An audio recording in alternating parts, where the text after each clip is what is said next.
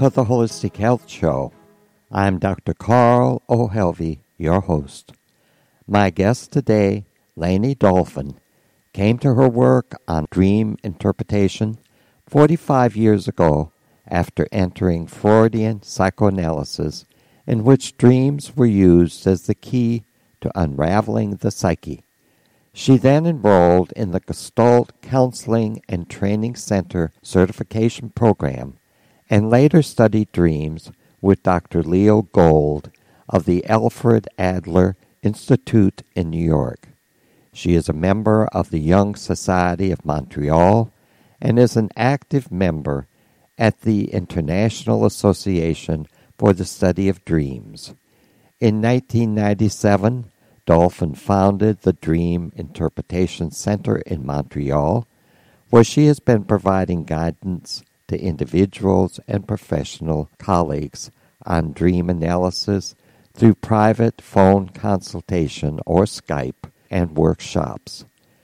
Dalfen has appeared on more than 150 radio shows across North America, including her hometown CJAD in Montreal. She has been featured on numerous TV networks, including NBC, ABC, Fox, CTV, and City TV, and also writes articles for magazines, both online and print. Besides her blog, you can find many of her articles, dreams, and stories at haveagreatdream.com. Her URL, haveagreatdream.com, offers a free dream analysis mini-course and free sessions to dreamers who are willing to participate with her in a Dreaminar on YouTube. Her books include A Great Dream, Book 1, The Overview, Recording Your Dreams to Discover Your Full Potential, and its companion work, Have a Great Dream, Book 2, A Deeper Discussion. I welcome you to the Holistic Health Show, Layne, and I look forward to learning more about dreams. Now first, what do you think is the most important thing we can learn about dreams? I think the most important thing for me that most people unfortunately don't realize is that the dream is the conversation you're having with yourself about a very specific current issue in your life that you are attempting to problem solve. And the unbelievable news I have is that not only are we problem solving in our dreams, but the solution to the issue appears in your unconscious, of course, before it gets to your conscious mind. If only you can understand what the heck you're trying to say to yourself. And that's where I come in. I teach you methods to uncover what situation in your life triggered this morning's dream. Interesting, because I always thought that dreams were God speaking with us. And so I think in some way, I think that's true. Some people say God, some people say your higher self. But okay. We still make decisions about if we want to stay in this relationship, if we want to quit our job, if we want to, express ourselves to somebody who hurt us. So we decide what we want to do about something, and I do believe that it is your higher self that makes those best decisions for you. Great. Then, Layne, in both your books, you refer to what you term point of entry that you use to help a dreamer decode what they had that dream. Can you tell us about point of entry? Yes, I call them points of entry because for me, dream analysis, and I specifically, like my niche is the language of metaphor. That's what I do. So I am a spiritual person, but That's not what I'm doing when I'm working with clients. I'm specifically helping them uncover the puzzle. And so the reason I call them points of entry, because when you do a puzzle, you try one piece and that doesn't fit, and you take it out and try another. And that's why I call these points of entry. They're kind of like puzzle pieces. And I'll just tell them quickly, but I love to give you examples.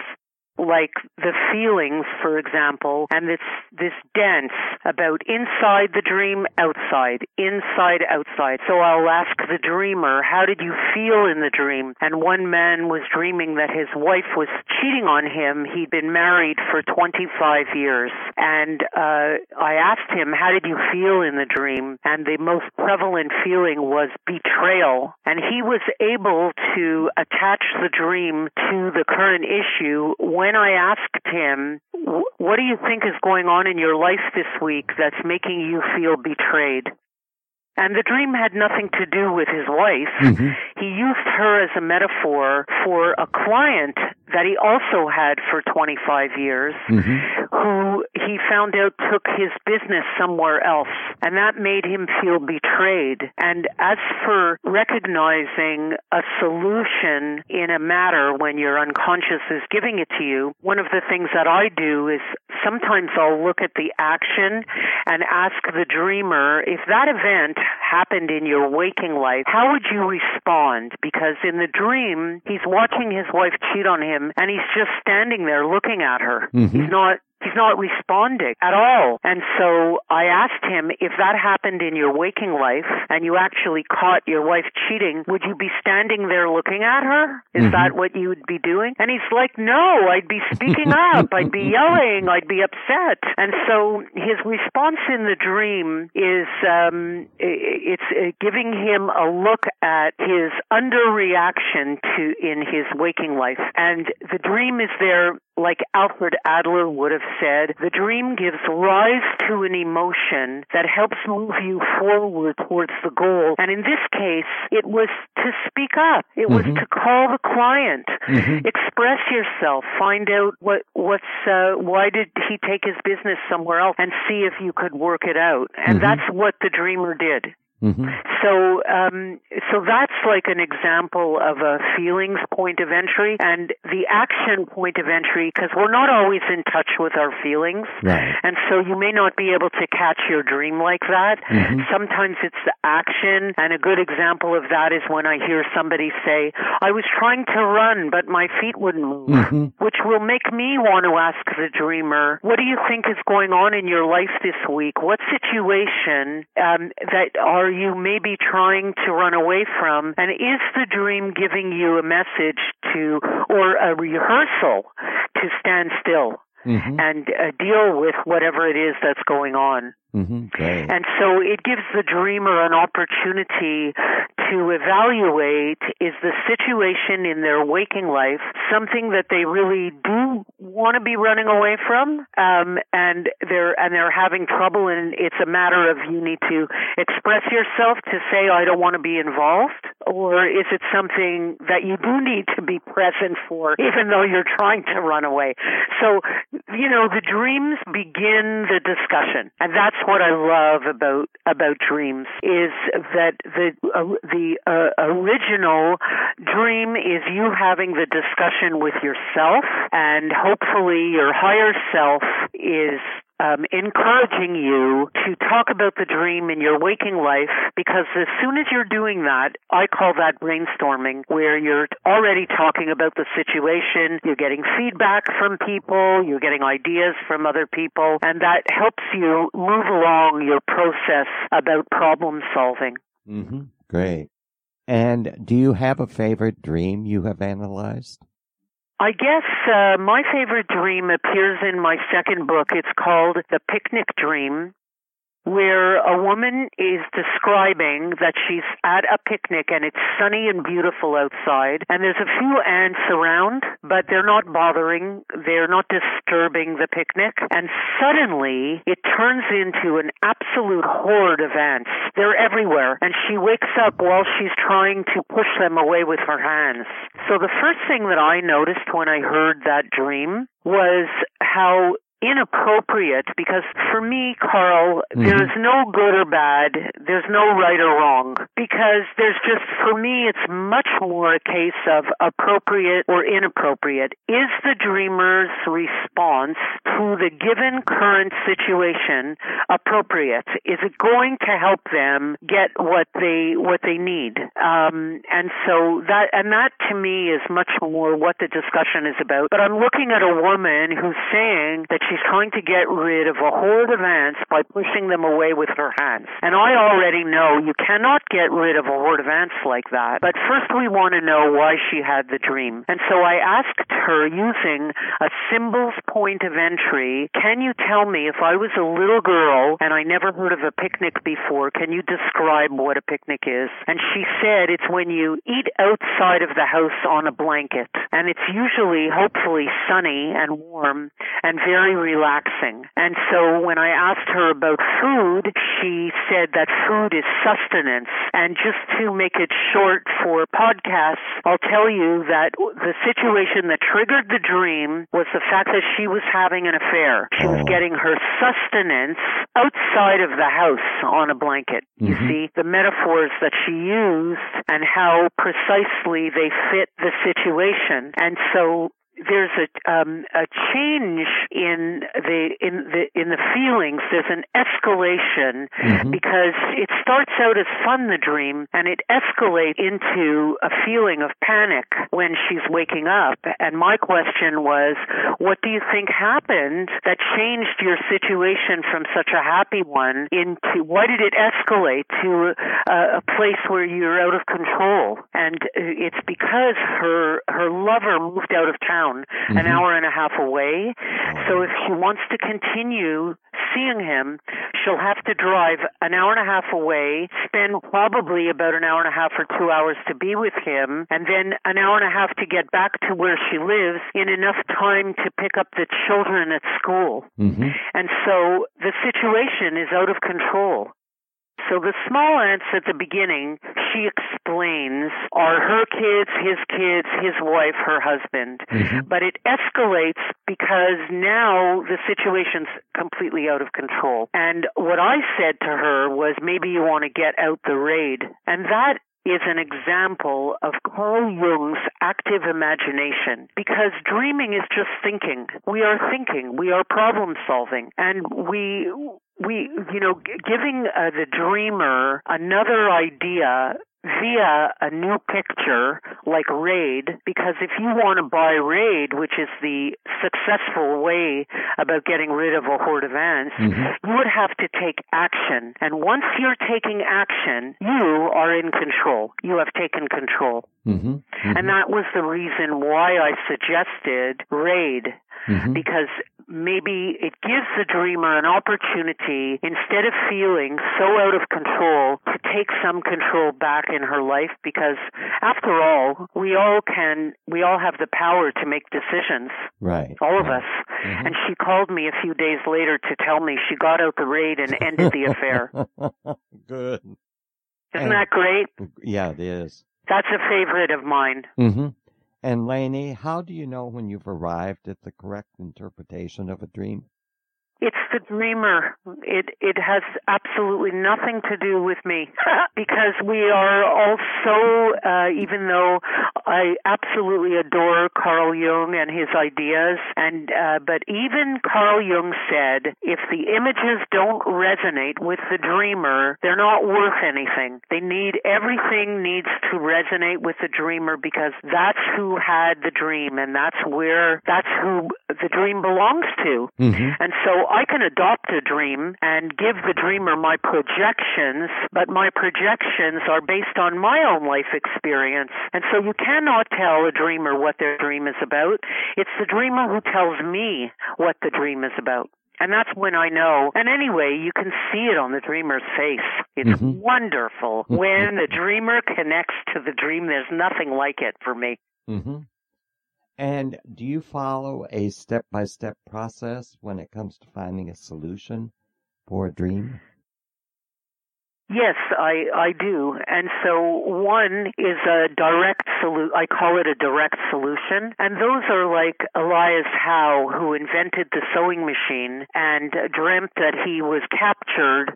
He couldn't figure out what to do with the needle. He was almost there, and he dreamt about that he was captured by cannibals who stuck him in a pot of boiling water. And every time he tried to get out of the water in the dream, they were poking him back in with their spears, and he looked down in the dream and realized that there was a hole at the tip of every spear. And when he woke up in the morning, he realized the hole doesn't belong at the top of the needle, it belongs at the bottom, like it was in the dream on the spears, and the sewing machine was invented. So that's an example of a direct solution, when you just get it, and there's no question about what the solution is.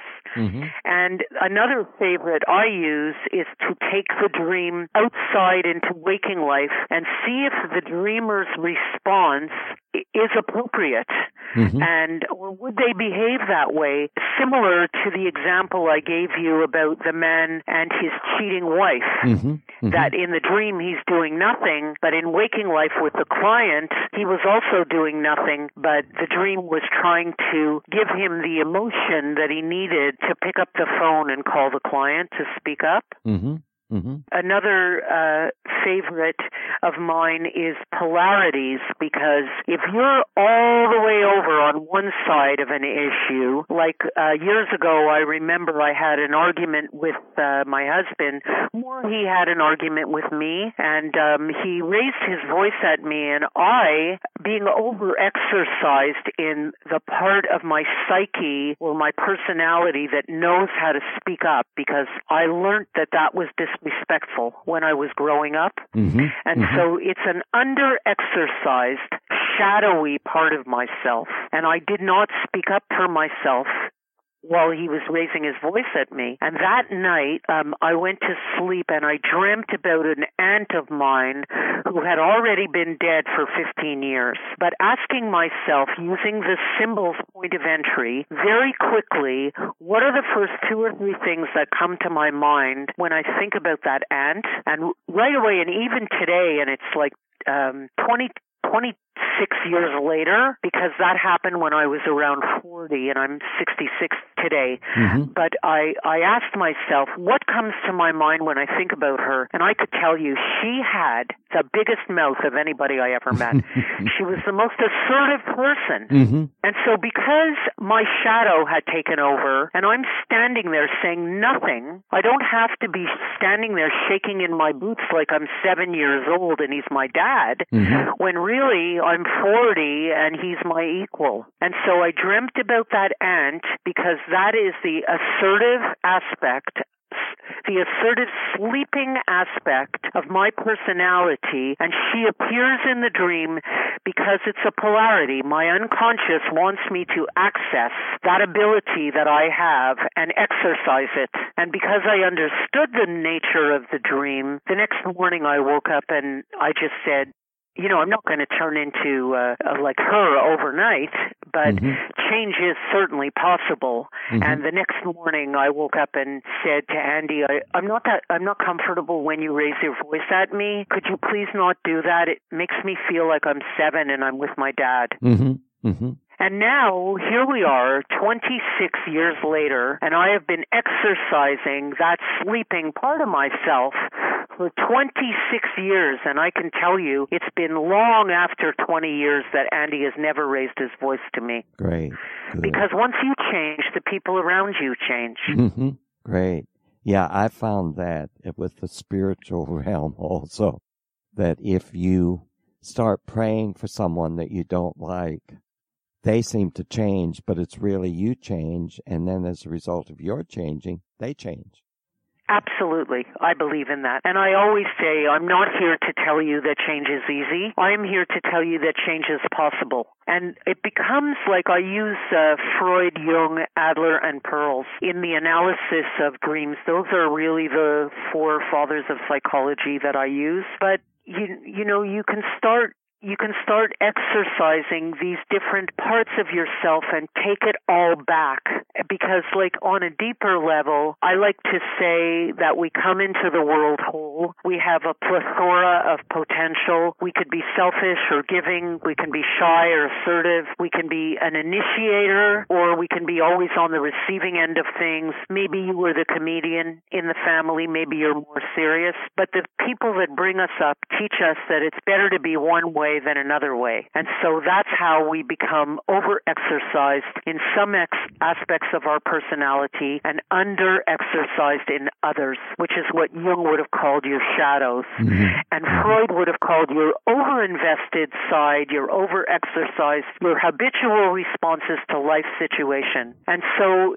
I don't even golf, but in one of the books at the end, I call it playing a different game on the back nine, because the first 40 years, I did it the way my parents told me it's supposed to be. And for the next 40 years, I want to take all those parts of myself back, because life throws you so many different situations, you know? Right, right. And you don't want to have only the one knee-jerk reaction to situations over and over and over again. How boring. Right, right. And Layne, can you then give us a few examples of a deeper perspective on a dream? Well, I guess once I started talking about a deeper perspective, once I started talking about the house that I grew up in, I'll just use myself as an example, because if I analyze a dream and I realize that it attaches me shaking in my boots while my husband is raising his voice at me, then if I analyze the dream and I realize it's that situation that triggered the dream, right? And so now I've attached the dream on the first level, because at the first level, the dream is about something that either happened to you yesterday or something that you thought about yesterday. So it's something in your current life. But if I want to look deeper, I can ask myself, using Freud's free association, I can ask myself, where in my life did I feel like this before? Where does this feeling come from? How does it originate? And the first thing that's going to come to my mind about feeling intimidated, and it's funny because my father, rest his soul, was the most wonderful guy. He would take the shirt off his back for you, but he had such a bad temper, and not in a physical way, but in a yelling way. And he was a European. And so in my house, it was considered very disrespectful to speak up for yourself. I couldn't look at my father and say, "Excuse me, I don't like how you're talking to me," because I would have landed up in my bedroom. That was considered disrespectful. And so if I can link my feelings of fear and anxiety in my argument with Andrew today to where it really belongs, which is to my dad and how I felt back then. I used to have a teacher years ago, and she used to say, you want to get out all the garbage cans, line them up, and make sure you're throwing the trash into the right garbage. And I love that image, because I don't need to be afraid of Andy.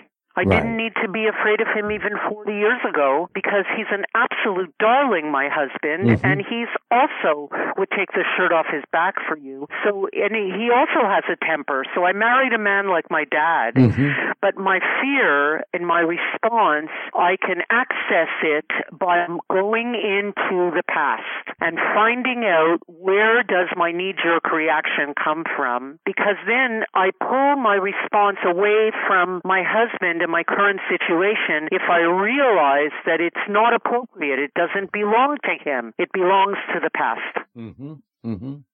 Then, Layne, why do we have nightmares? Well, we are self-regulating organisms, and so it's, I liken it to having to go to the washroom. You can hold it in, and at a certain point, it has to come out, because we can't just go one way on things. There needs to be a balance, and we are like that physiologically, and we are also like that psychologically. And so it works like that with your feelings. And if you have feelings about something, the problem is that I call this welcome to the human race, because we are conscious, in our conscious life, we are adept at lying, avoiding, sweeping. Like, this is what we do. It's part of the human condition. But your unconscious never lies to you. And so if you've got some feelings about something, you can hide them, hold it in, hold it in, hold it in. But your dream is going to take care of letting it out. And that's the nightmare. The nightmare is the overreaction to your waking life underreaction. Mm-hmm. So I want to add that a nightmare is a very, very healthy thing, because it accomplishes two things immediately. One is that it creates the balance from what you've been holding in, and it lets it out. So it creates a bit of an emotional balance, and it's also your healthy unconscious succeeding in grabbing your attention, which is what it wants to do. It wants you to talk about it, because once you talk about it, as I said earlier, now you're going to be brainstorming. Mm-hmm. And why do we have recurring dreams? Well, a recurring dream is if you say to me, I've had that dream 10 times in the last 3 weeks, Right. That to me is the same thing as a nightmare. That's your unconscious being successful at grabbing your attention, which is what it wants to do. But if you say to me that you've had this image, since you're like 15 years old or since you're 10 years old, if you have a certain image that repeats itself over many years, then I would say that's not like a nightmare. That to me is a favorite expression. And if we can understand what you're saying to yourself when you have that picture, then you'll understand, and probably you won't even have that image ever again. But, for example, my favorite expression is, oh, darn it, which really it's not. But I could have said, oh, darn it, when I was 16 years old because I missed the bus.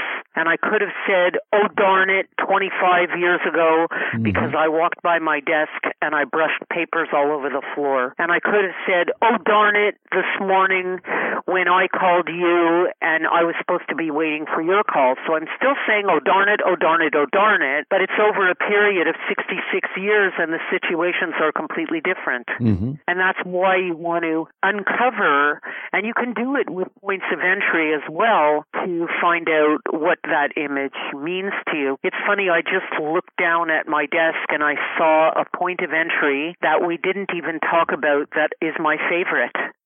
If you'd like, I can talk about that. Okay.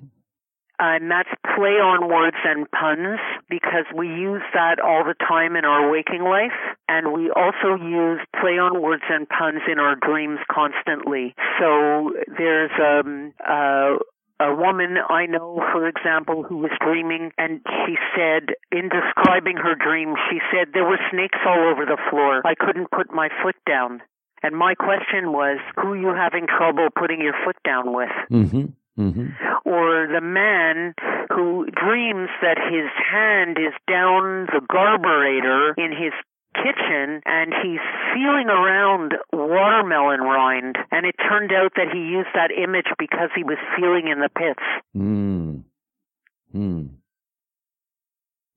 Or sometimes you'll hear a dreamer say that they were trying to go to the washroom and they got caught, and they found a bathroom, but they got into the stall and they couldn't get out of the stall, which will make me ask, what do you think is happening? What situation are you procrastinating in, or are you stalled? What are you stalled in?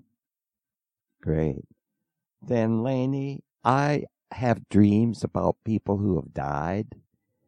Why do I have those dreams?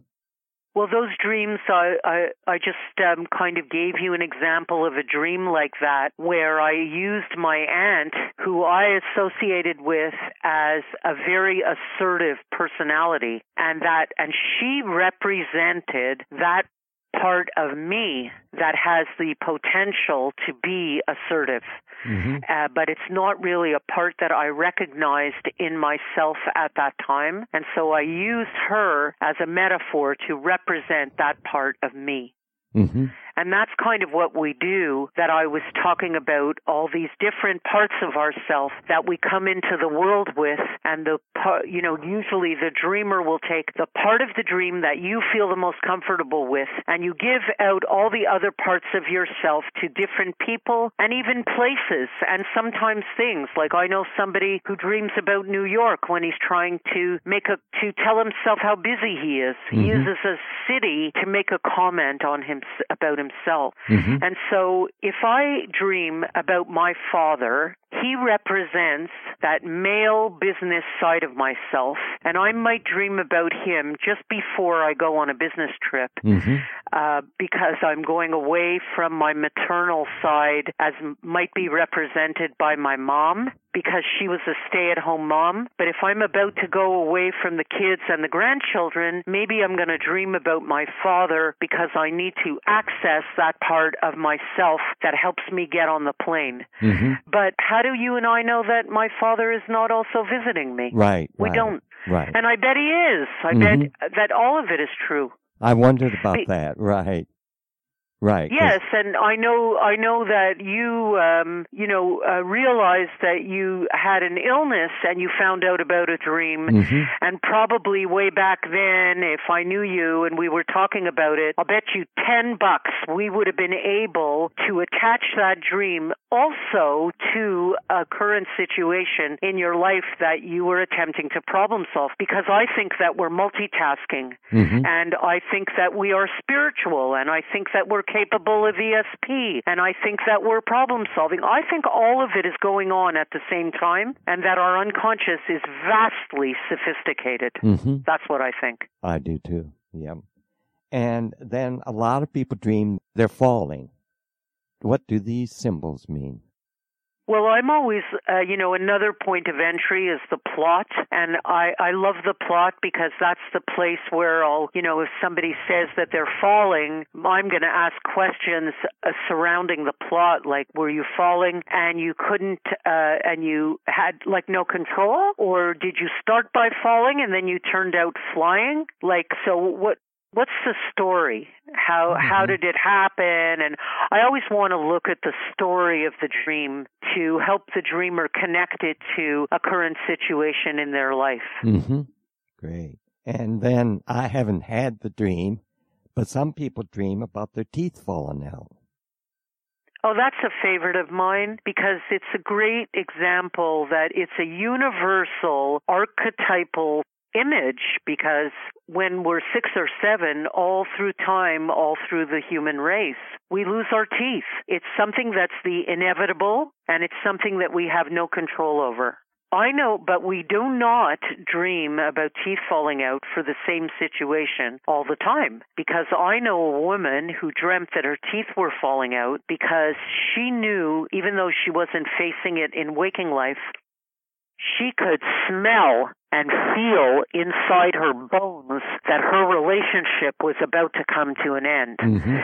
And she knew that it was something that was the inevitable, and it was also something that she had no control over. And so to say to herself, this is the inevitable and I have no control, she used her teeth falling out, mm-hmm. because it links her to that fact that we do have no control when our teeth fall out. And then I know other people that could dream about their teeth are falling out when they're going through some kind of transition. Maybe they're turning 50 or 60 or 70 or 80, and they're dreaming their teeth are falling out. And then maybe other people I've spoken to dream that their teeth are falling out because the dream is responding as a rehearsal because they have something they need to say. Mm-hmm. Something needs to come out of their mouth. Mm-hmm. And the dream is giving them a rehearsal to spit it out. Mm-hmm. So it's about words.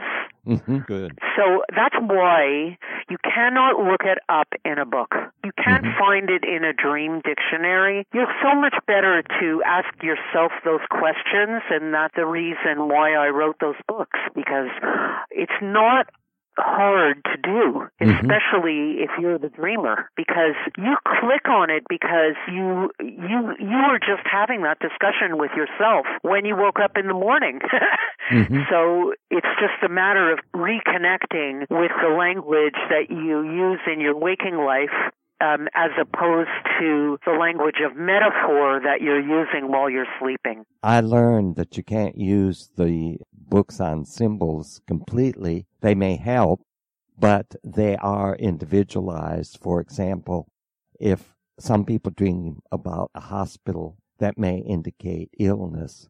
But as a nurse, if I dreamed about the hospital, that could indicate something about work. So there's different ways to interpret. Exactly. And maybe the hospital represents for a third person, maybe the hospital represents help and a place that you can go for help and comfort.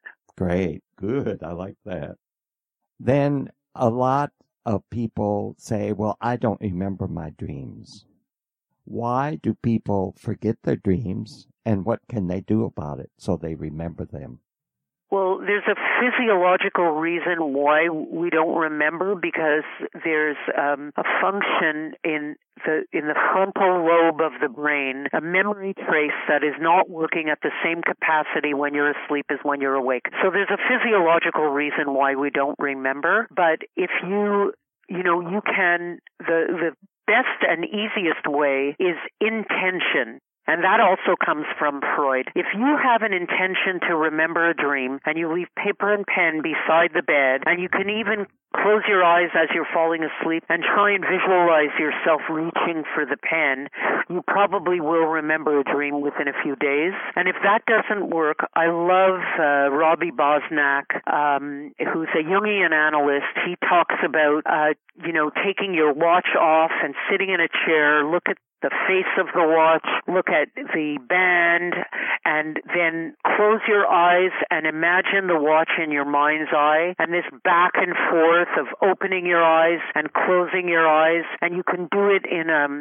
looking around the room and checking out all the paintings and the pictures and furniture, and then close your eyes and walk around the room inside your head. That's the facility that you need to access in order to remember a dream. And maybe you activate it, and it will help you also remember a dream within a few days. One thing that I read, and it seemed to help, and that is that if you just jot down a few words before you step on the floor, like to go to the bathroom during the night, and then in the morning the whole dream will come back. But if you don't do that... I love that. And not only does it come back, but sometimes it can even work backwards. Like, I've had it happen to me, although I have tremendous dream recall, and I have since I'm a little girl. But sometimes I'll remember just a few small things from when I woke up. And once I start writing that down, suddenly I remember what happened right before that, and then right before that, and then right before that. So I kind of get the dream backwards.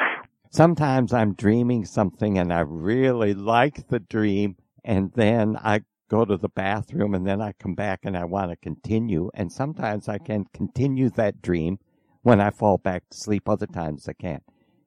Is there any reason for that?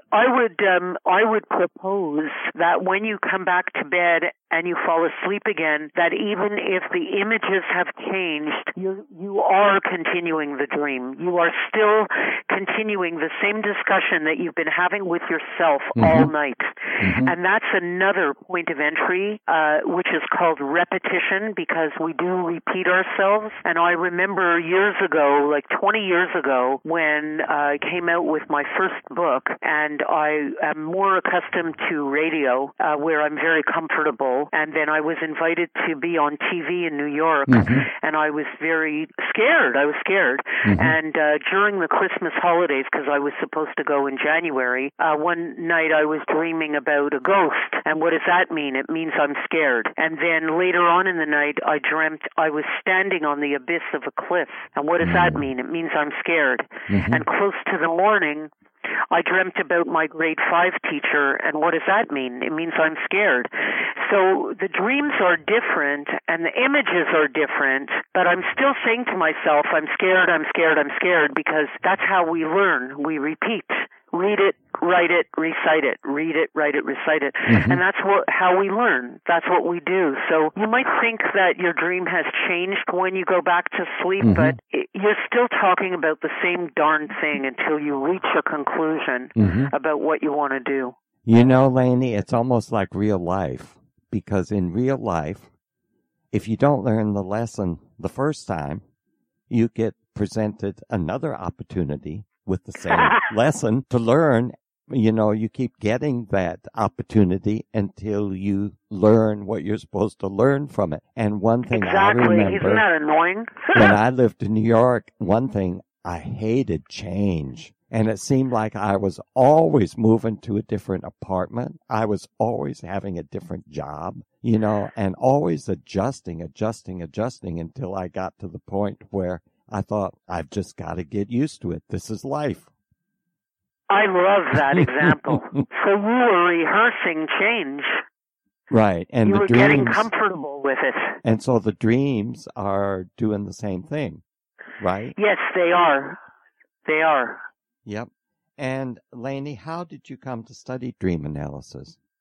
Well, as I had said earlier, I'm a person who has a fantastic dream recall. So since I was a little girl, I was always fascinated. And here I'm back at my dad again. It's so funny. But he was the person who would come in the middle of the night, and he never, ever said to me, oh, it's just a dream, go back to sleep. He used to sit on the bed and say, oh, wow, you had a dream, tell it to me. And so, and then when it was time to go back to sleep, he would say to me, okay, it's time to go back to sleep. And so you're going to close your eyes and you're going to say, I'm going to have a nightmare. I'm going to have another nightmare. I'm ready for it. Bring it on. Bring it on. And so he was like, it was, I really learned to have a lot of respect for my dreams. And when I was 21, I had my first of 4 daughters who was born with Down syndrome. And not too long after, of course, I became depressed.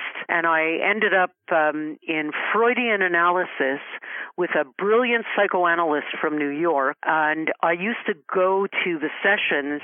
I wasn't so well able to articulate my feelings, but I'm a dreamer. And I used to arrive at the sessions with the doctor, always with a dream. So my initiation to Sigmund Freud happened because I experienced him before I studied him. And that was where I first learned that we are problem solving in our dreams. And then I went on to become a Gestalt counselor because somebody at the university said, wow, if you love Freud, you would love Frederick Pearl. So I went and studied how he looked at dreams, and then I studied Alfred Adler with Dr. Leo Gold out of New Jersey, and then I became a member of the C.G. Jung Society and the International Association for the Study of Dreams. So I'm very eclectic in my approach to dream analysis.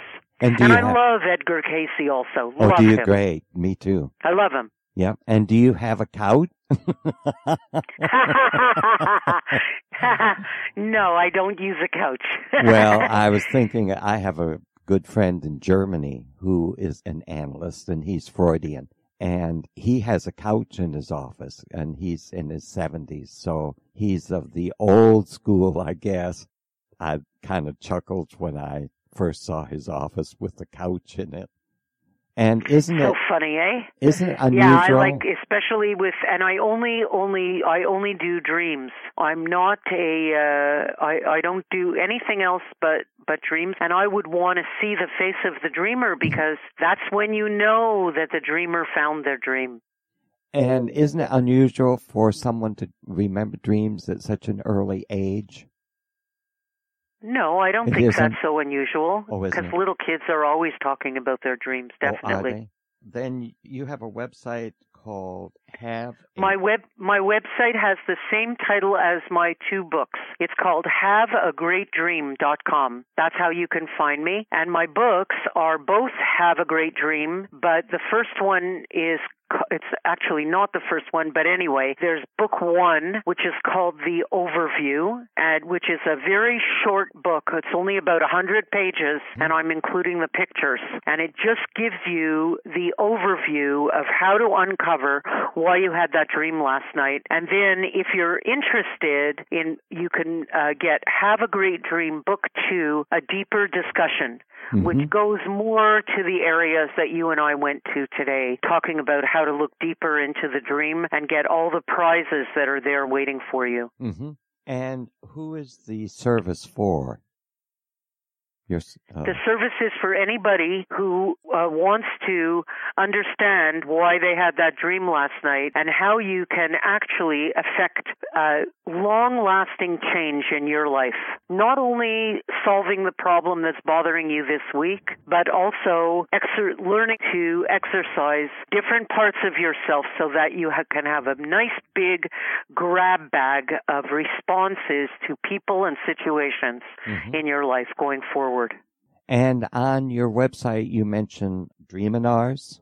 Can you tell us about those? Sure.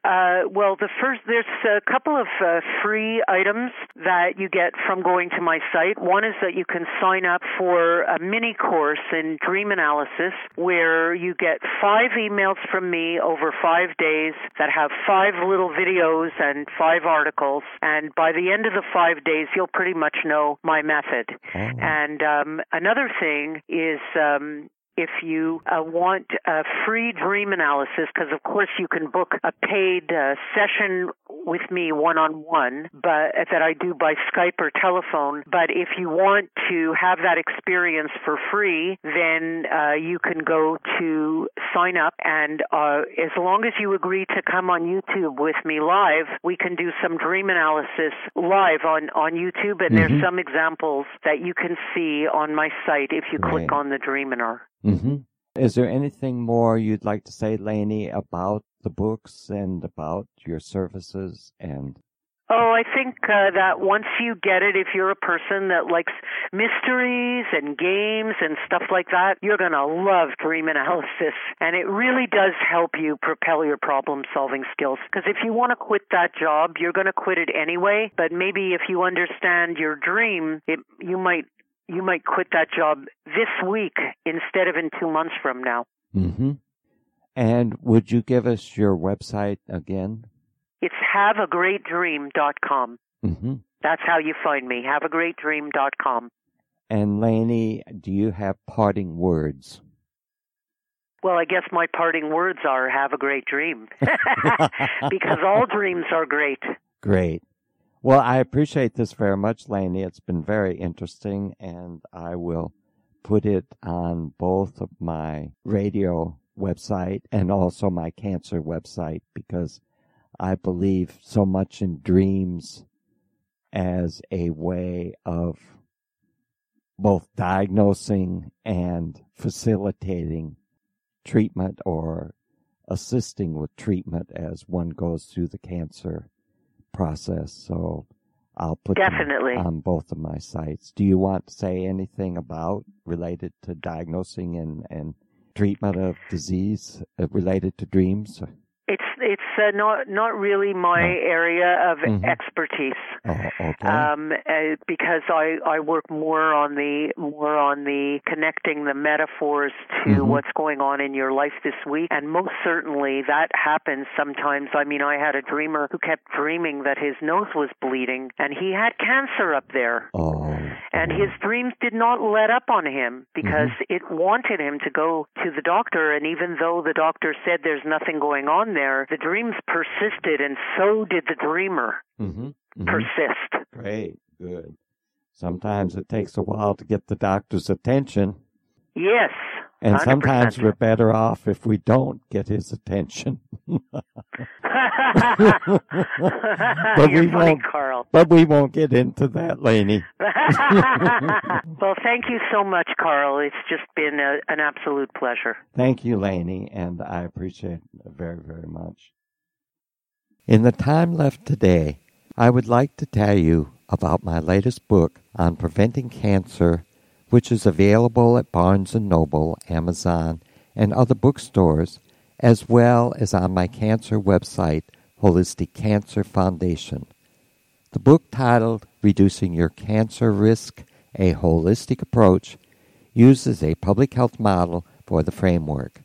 In general, the framework postulates that there are multiple factors that lead to health or disease processes in our lives, and these include host factors, environmental factors, and agent disability factors. In order for disease to occur, there must be a strong disease or disabling agent, a weak host, and a favorable environment that brings them together. It is possible to intervene at various points in this process to prevent disease or move us toward a healthy phase. We focus on the period before the disease agent interacts with the host, and our interventions are directed towards strengthening the host, reducing the virulence of the agent, and making the environment less favorable for future interactions. Things one can do to reduce the impact of the environment and agent include working with electromagnetic frequency waves, ultraviolet waves, carcinogenic chemicals, and carcinogenic metals in the environment. Research on how these affect humans and ways to eliminate or reduce their effect are presented. For example, bisphenol A, or BPA, is an endocrine disruptor and may cause cancer of the breast and prostate. It is found in plastic water bottles, canned food lining, eating and cooking utensils, among other sources. During the summer months, when water bottles are transported in unrefrigerated trucks, the heat causes the BPA to leach into the water that you later drink. There are also things you can do to become more resistant. These include physical interventions, proper nutrition and fluids, physical activities, vitamins, minerals, herbs, and supplements, immune builders, smoking cessation, and use of sound or music. For example, research shows that eating proper nutrition reduces your cancer risk by 35%, and exercising 30 minutes a day for 5 days a week reduces it by 50%. Research also shows a strong body-mind-spirit interaction and the effects of mental spiritual factors on disease. Thus, one should pay attention to forgiveness, faith, prayer, optimism, being positive, helping others, affirmations, and other activities. Research on the effect of physical, mental, spiritual behaviors and health illness are discussed in the book, and what you can do with these behaviors to make the body more resistant. For example, about 50% of cancer patients have a forgiveness problem, and failing to deal with this leads to chronic anxiety and a depletion of killer cells that protect against disease. Ways to deal with forgiveness problems are presented. In addition, links to interviews with over 75 experts on the topics discussed in the book are included. I thank you for joining me this week, and I hope some of the information was useful. I am Dr. Carl Helvie, your host.